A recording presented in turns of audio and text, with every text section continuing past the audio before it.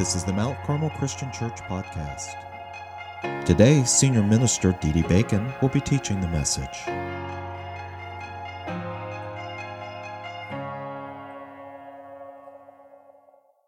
Last year, 30th of December, I had the honor and the privilege of going as part of a group of 14 individuals. 14 individuals. There was myself and another guy. We were the two old guys. Larry Travis, he's now a retired minister from around here. Larry was our leader. So Larry and I, and then 12 kids, 12 young people, young adults who are athletes at Northern Kentucky University. And we went on a mission trip to Dominican Republic. We partnered in our efforts with the ministry of a man named Michel Marte, who has been serving in a community called Navarrete, which is connected to Santiago. And it's a fairly impoverished, rundown situation where he's felt God call him to be part of. He's got a church going on there. He's got a number of ministry endeavors going on there. And what we do is we come down and we help him minister to the children of the community that the church is located. And so we facilitate sports camps. We have member athletes, baseball players, softball players, ladies soccer players, track and field. We had one golfer this year. It was exciting. And so we do these sports camps. And so we played baseball, kickball, dodgeball. I had fun beating the kids with the dodgeball. No, it's kidding. Actually, I did. But anyway, they just loved it, dodgeball. We did track and field things. And these kids just come around us, and they just fall in love with the young people that we go. I mean, if you ever have a worry about the next generation, I encourage you to go on one of these trips with some of these young people that are young athletes, to see just their hearts and their willingness to just pour themselves into this ministry and this mission. It's overwhelming. This was my second trip to go. I had the honor of being able to go with my son and his girlfriend, and that's part of the crew. But this was my second trip. And our first trip, I met a kid. You know, there's kids that you run into that immediately you connect with and you remember and you have a heart towards. And so we met this kid. His name was Pepe, and he couldn't have been more than 5 or 6 years old. Last year when we first met him, his teeth were rotting out a little bit. I guess that was his baby teeth were disappearing. But Pepe was just vivacious and full of love. He just loved being there, big old smile. And one of the things that Pepe was really talented at was photobombing. Whenever I'd take a picture, his face would appear. So here's one picture of Pepe. There he is right there in the stripes. Every time there was a camera, there was Pepe, like, hey, in doing that. So that was last year. And then this is another one. This is Pepe. I was taking a picture, but we kind of focused in on it. Here's Pepe right there smiling and really photobombing. He just had a talent the first year we were there of doing that. Now, when we go on these trips, one of the things we were discussing on the plane, we were wondering which kids would be there this year. And, of course, you wonder about that because these families are on transition. I have no better way of describing it. It's like a slum is where they live. Dirt roads, shacks, shanties, no running water, no toilets that function in the way we would be used to their functioning. You have to drink bottled water. There's literally trash everywhere. The place doesn't smell clean. There's horses and cows and all sorts of stuff in these communities. And so when a family's in this community and they find a better job, they move, they go somewhere else. And so we were wondering which kids would still be there when we went this year. And of course we had mentioned Pepe because we love Pepe. And so I was thrilled to discover one of the first things, as soon as we got there, Pepe was there. And so here's a picture of Pepe now. That's my son Andrew, and Pepe, he got his teeth. Yeah. So but what a beautiful smile. And just a great kid. He loves baseball and hates school. So I know how to relate to the kid because I had a couple of those in my household. Loves baseball, hates school. In fact, one of the guys that work with the ministry, he was one of our translators. He was telling me that his family has often asked him, hey, can you please talk to Pepe? Because he's acting like he's sick. He doesn't want to go to school. And so he'll have to, hey, Pepe, come on, you go to school. Oh, my stomach. But if it's baseball, he's down there, right? He's there, no more problems. These kids play in a playground where it's just a dirt playground. There's a backstop and some dugouts that have been constructed kindly by Lipscomb University in Tennessee. But by and large, this is where we facilitate all our camps with these kids. Our week also includes one day in which we do construction and we minister to a family and help him build their house. And so one year they built a house for a guy that was in a wheelchair. He literally, whenever it rained, his neighbors had to come and put a tarp over him to keep him dry. And so the team, this was the year before me, were able to put a roof up on the place he lives, and that very night it rained, and he stayed dry.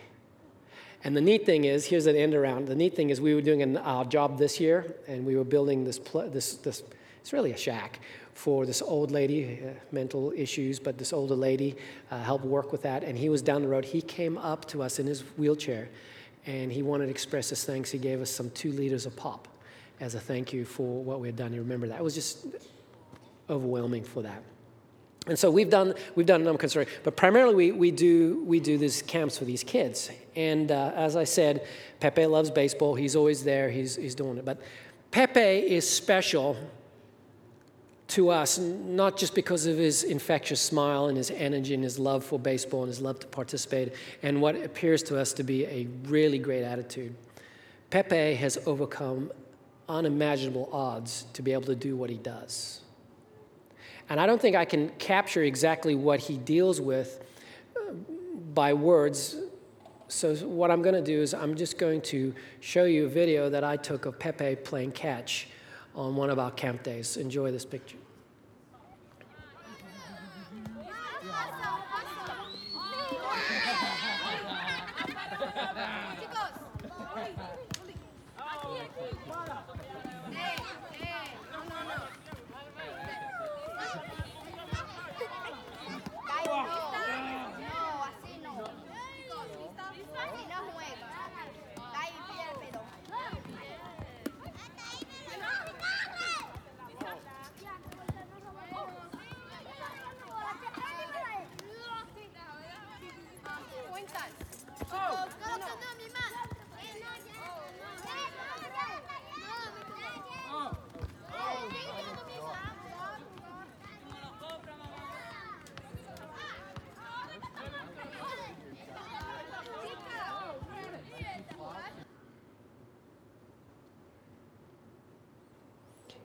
Pepe has a mangled leg.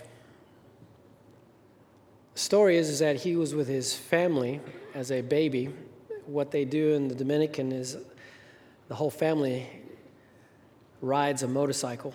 So it was mom and dad and Pepe and probably another one of his siblings. They were on a motorcycle, and the motorcycle was in an accident, and Pepe's legs were crushed. And as you can see, unlike here, he obviously didn't receive the care that brought about a restoration to his leg. It's not straight, it's bent, it doesn't function correctly. Pepe is dealing with not only his circumstances of growing up in the slum, now Pepe has the added pain and struggle of dealing with a right leg that doesn't function correctly, a right leg that's mangled and scarred, a right leg that doesn't work. And all he wants to do is play baseball. He's got a pretty good arm, though.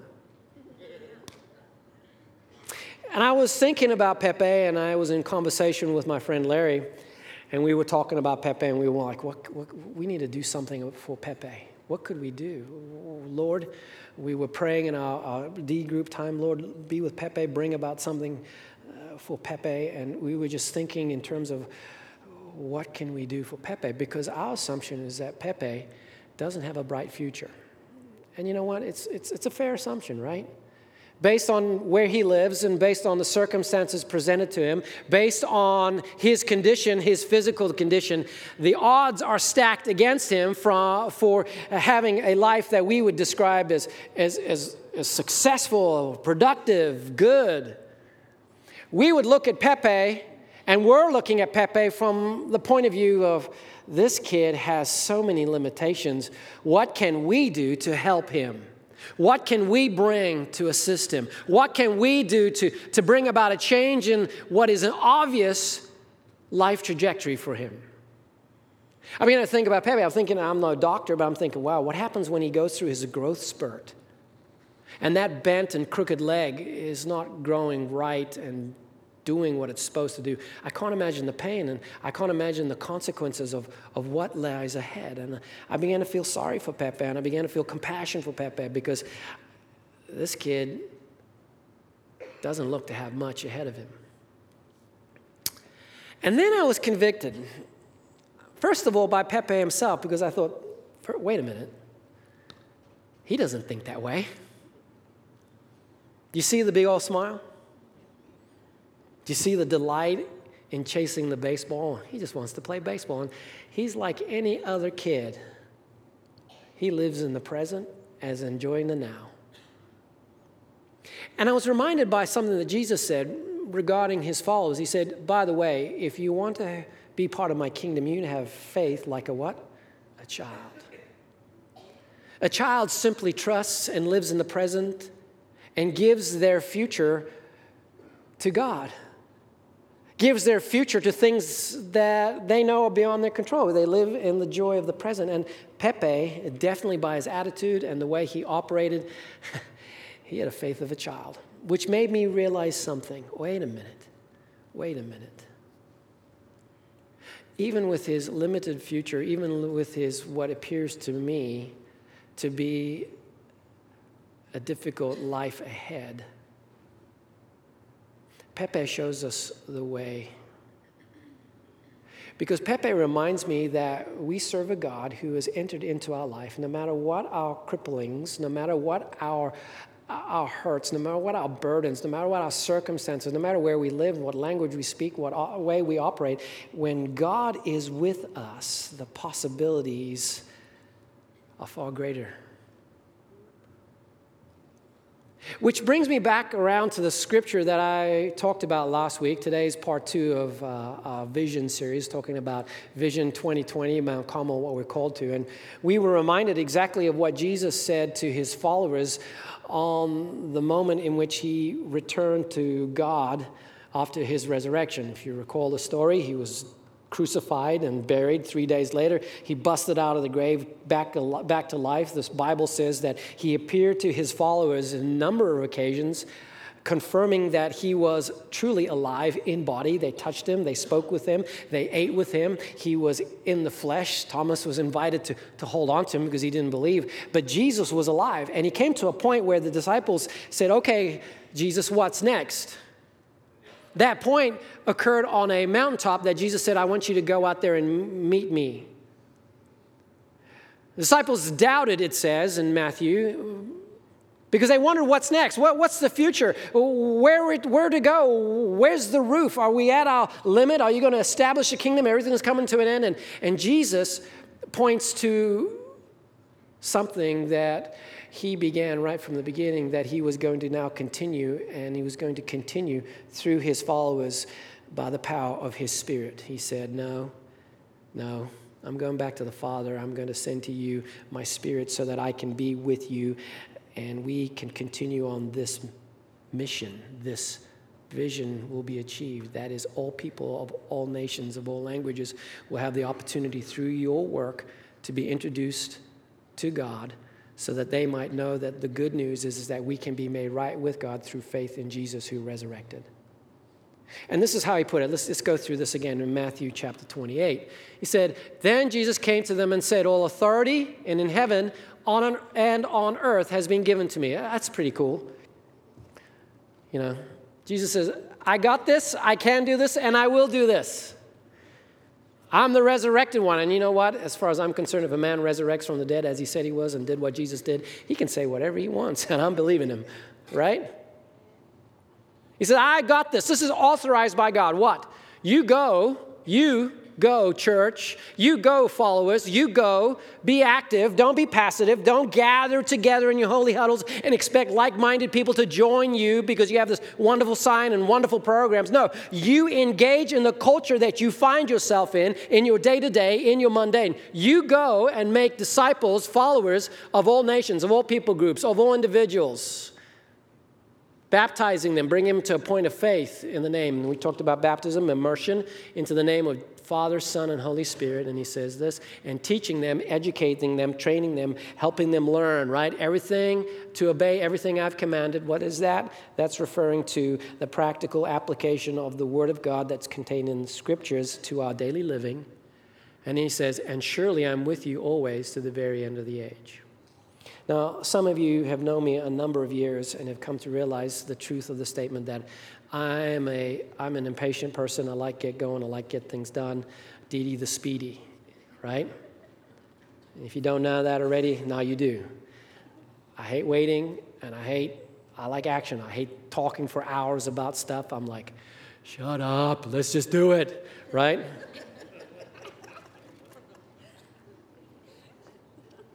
And so when I look at the scripture, I'm like, I'm all about the action. Go, yeah, let's go. What are we going to do when we go? We're going to baptize and teach. That's awesome. Let's do it, let's do it, let's do it. And in that focus, I have to confess that I'm now being convicted that I've missed the most important piece of the whole thing. That last line. That last line that Pepe now reminds me of. I am with you always to the end of the age. The work of the church, the work of go, the work of baptize, the work of teach, is a work of God, powered by God, in the form of His Spirit working through us. And it's up to us, if we want to be part of this mission, to align ourselves in obedience to the work of the Holy Spirit, to God's work in this world. And here's something else that I've learned over the years following Christ. We tend to circle those things in our life that we would say are big, right? The grandiose experience, the big aha moments.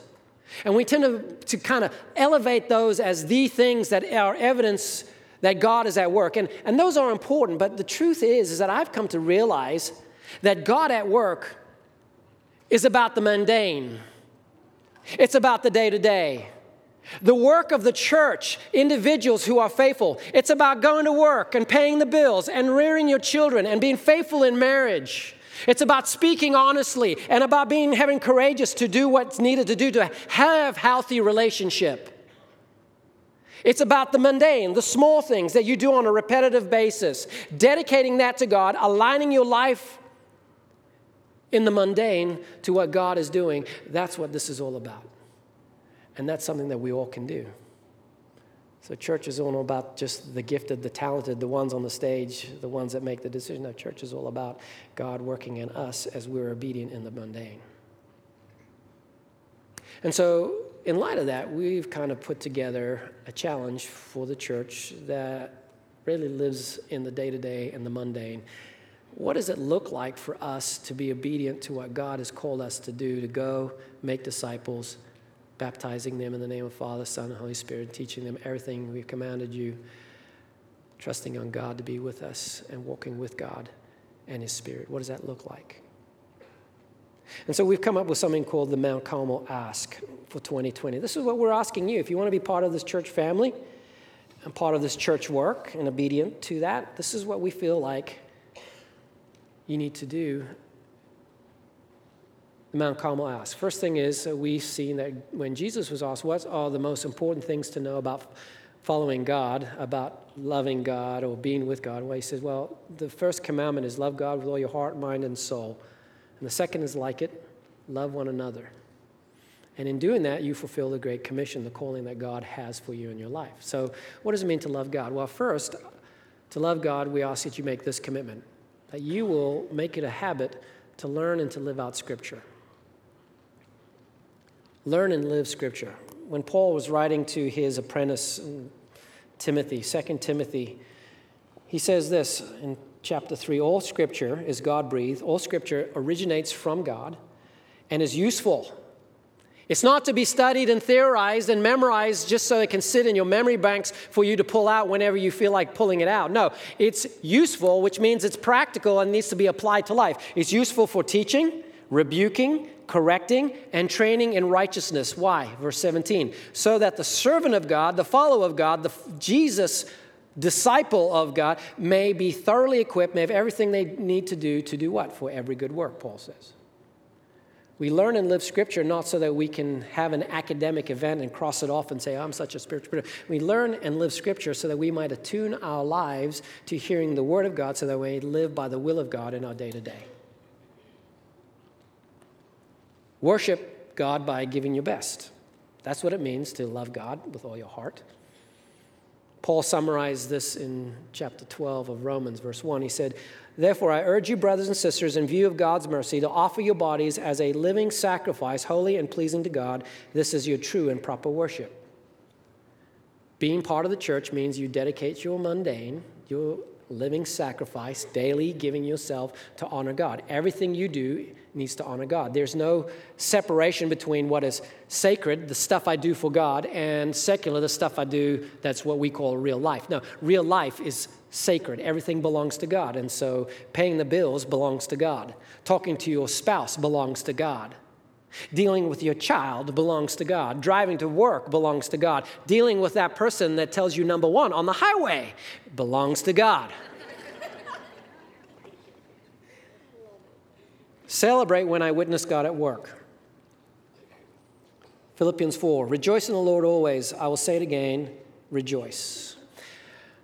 I've been making this a practice, so if I do this with you, you know it's coming, right? I've been talking to people that have been in the world and have had success in their life in various forms and various careers, and I've been asking them the question, so tell me the one thing that you're surprised led to your success, the one thing that's counterintuitive that you didn't realize would bring about success that ended up being a really significant part of your success in whatever that may be, sales or managing. I talked to my preacher friend and I said, tell me the one thing that you would tell me as a young preacher that is counterintuitive regarding the work. And he said, have fun.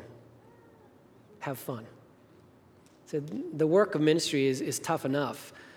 Have fun. Enjoy every moment of it. Look for the joy in those moments. And I thought, man, that is so good. Have fun. Yet how is it that many times our reputation with the world, and we can say, well, that's bad press. Well, bad press is based on some truth here. How is it that we as Christians many times are not characterized as people who have fun? But instead, we're characterized as people as mean-spirited, bigoted, judgmental, harsh. Well, I think while there is bad press out there, I think a lot of it has to do with the fact that we are not having fun. And the lives that we lead are more burdensome and difficult. And who wants to follow Christ if that's what you look like, right? Truth be told, if you are a Christian for a number of years and you are growing grumpier, meaner, nastier, more into gossip and critical, something's amiss. You better repent of your sin. Because I'm telling you, the longer you're in Christ, the more joy-filled you need to be. Right? So that's why it's okay for us to enjoy our time together. If you want to raise your hands while you're singing a song, raise it up. You want to clap, you want to laugh, laugh. I think the world needs to know we have found the greatest news ever. And let them see our pearly whites as we laugh and have fun. Right? Real fun. Have fun. Make prayer my first move. I like this if you're into memorizing scripture. Here's a good one. 1 Thessalonians 5:17. Here it is. It's a real long one. Pray continuously. I got that one, right? Pray continuously. Make prayer your first move. Usually our first move to do anything is to come up with a plan to get it done. I'm going to do this. I'm going to do that. I'm going to deal with this. I'm going to deal with that. How about including prayer as your first move? Prayer as your first move. Commit to being one in Christ. Make every effort to keep the unity of the Spirit through the bond of peace. This is written to church folk. And the challenge is make every effort. Do everything within your power and what God gives to you to keep the unity with the bond of peace. Now, I've been thinking about this one a lot because there's a lot of things that can be addressed. And I think one of the biggest problems that we have within our relationships that then translate to our church relationships is that we have the tendency to assume the worst while playing the story that confirms what we believe about a person. You with me? Something happens, we hear something that doesn't sit right with us, receive something that offends us, that upsets us, and what we immediately do, we start playing a story that fills the gaps as to why this person is acting this way. And it's not a story that's based on truth. We've not spent the time talking to the person and really dealing with the facts of the matter, but instead we construct a story. We conduct a story and we say things like, a lot of people are complaining about. And by a lot of people, what we mean is my wife only, is all I've heard from.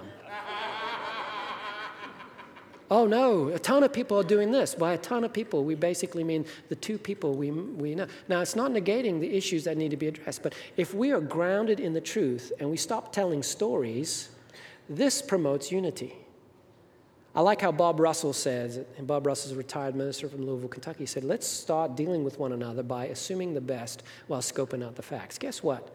There are some people that will be doing things that are wrong and sinful and have been mean and need to be addressed. And in order to save their lives because of their sinful ways, it's up to us to speak to them clearly on it. But let's assume the best while scoping out the facts. Let's be open and asking questions that we're confused about. And going to that individual and saying, okay, I've heard this about you. What's going on? Let's talk. Let's talk face to face. Let's talk as brother and sister. Let's assume the best while scoping out the facts. Why? Because it promotes the unity of peace.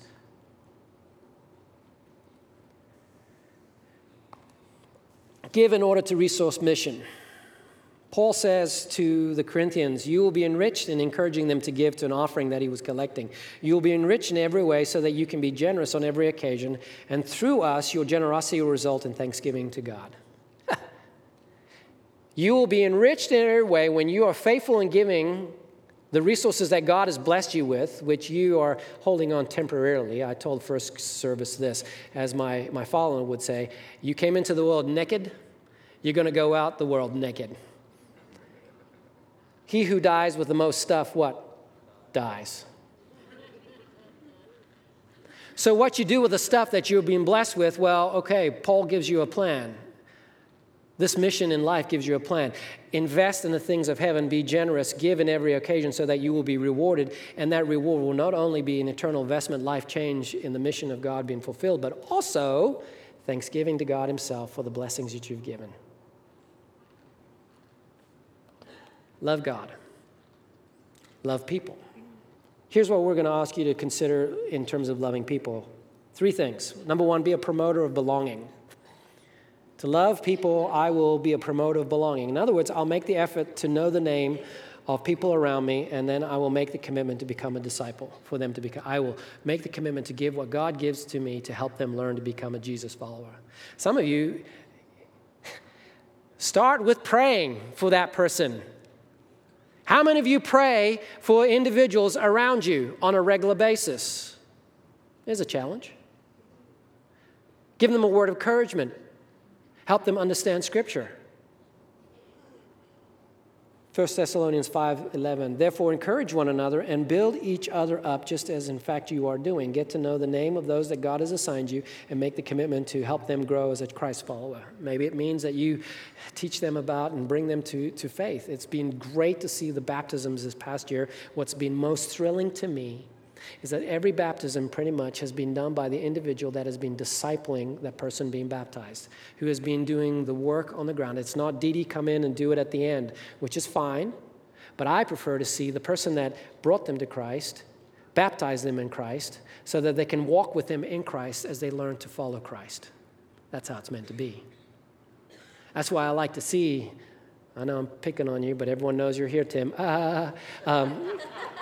But I like to see Big Tim Wall baptizing men that he's part of his men's group. That's what it's meant to be. Be a promoter of belonging. Know their name and commit yourself to make them a Jesus follower. Be a participating servant. I'll use my God gifts to bless others. Paul says in 1 Corinthians, in talking about spiritual gifts, now to each one the manifestation of the Spirit is given for the common good. I'm just going to just take a moment here. I talked about fun. And I talked about the work of the Spirit in the lives of people. But I want us to stop, if you're a Jesus follower, recognize there's no way in Scripture where it says, I felt the Spirit move. We gathered together and I felt the Spirit move. That is nowhere in Scripture. I felt the Spirit. There's no feeling of the Spirit. What we find in Scripture time and time again is this language. They were filled with the Spirit, and then what happened? Ministry. The word of God was preached boldly. Hand was laid on a man who was lame that now could walk. The blind could see. Filled with the Spirit, the generous give generously. The leaders lead with faith. The wise share with wisdom to encourage those who are seeking direction from God. Filled with the Spirit results in the fulfillment of ministry. Do not relegate the work of the Spirit just to a feeling, I felt it in the... No, that is not scriptural. To be filled with the Spirit is to see the supernatural work of the Spirit in bringing about ministry to lives. Lives are changed, healed, transformed by the supernatural gift that you have the opportunity to share when you are faithful to say, yes, I will step out of my comfort zone and I will speak, I will do, I will act, I will pray, I will trust. Be a participant in serving. Finally, be a pupil in training. I will learn to make Jesus followers who make Jesus followers. Paul says in Corinthians 11:1, follow my example as I follow the example of Christ. Those of you that are parents know that you have already been assigned those who have been called to follow you as you follow Christ. They're called your children. And as a parent, they'll be watching you till the day you die, probably. You don't stop parenting when your kids are grown. It's just different. And then there are others that God assigns, your spiritual children, if you'd like, who you've befriended and you have invested in. Those people that you call your friends, if they don't know Christ, they're seeing Christ in your life. If they are Jesus follower, then you're called to help them follow Jesus and become a Jesus follower maker too. I love the boldness of Paul, right? How many of us would say, follow me as I follow Jesus? Which means you have to be confident that I'm worth following because I'm following Jesus, right? That's a challenge. But it's a challenge that every one of us who are called to be part of the church needs to realize. People are watching you on how you follow Jesus, and they're seeing what it looks like to follow Jesus with skin on. That's a responsibility we all have. Every one of us follow someone who's following Jesus, and all of us have someone who's following us as we follow Jesus. God has given us everything we need by His Spirit to be able to do that in a way that honors Him. I'm not saying that you're perfect and don't make mistakes. In fact, part of the journey is to be open about your struggles and say, look, I'm struggling with this, but this is what I'm seeking to do in order to be obedient to Jesus. That's powerful stuff. The process that we're trying to facilitate here at the church by our small groups, but also in our discipleships, we call them 1 with 3, where one person, a discipler, invests a season of time, 20 weeks of a journey through the Gospel of Mark and into Ephesians to do what? To teach Jesus followers to follow Jesus so that they can make Jesus followers in the same pattern. That's what we're going to be doing this year, starting up in February. Providing opportunities to see this happen in the church, where we go small and we go strong and we go slow, because life change happens at the pace that God in our day-to-day living slowly. So I think about Pepe. You know, his future doesn't look bright on a worldly point of view. He's got a bad leg. He's living in a slum in Dominican Republic, Navarrete. I believe he's got a stepfather, which means his home is not necessarily, I'm not sure the circumstances of that. All appearances is a sweet kid that doesn't look like he has many bright prospects, does he? But God with him. If Pepe accepts Christ through the ministry of Michel Marte and dedicates his life, remembering that American kids from across far away came and invested in him, and at the end of every gathering of playing his beloved baseball shared about Jesus as the reason for why they were doing this. When Pepe has God with us through Jesus as he promised, guess what? Pepe can be part of this mission. He can love God and he can love people because Jesus is with him and will give him everything he needs everything he needs to learn and live Scripture, to give generously, to serve faithfully, to be a member of a community of belonging. All the things we talked about, Pepe can do with Christ in his life. So guess what? What's your excuse? What's your excuse? What's keeping you from aligning your life to love God and to love people and to live out this mission of serving God in the place he puts you so that you might engage in bringing people to know Christ, and they too then may engage in this work far greater than anything that they will do in this world. Jesus followers making Jesus followers who make Jesus followers who make Jesus followers. That's what he's doing, and that's what he's calling us to be part of. Will you be part of it?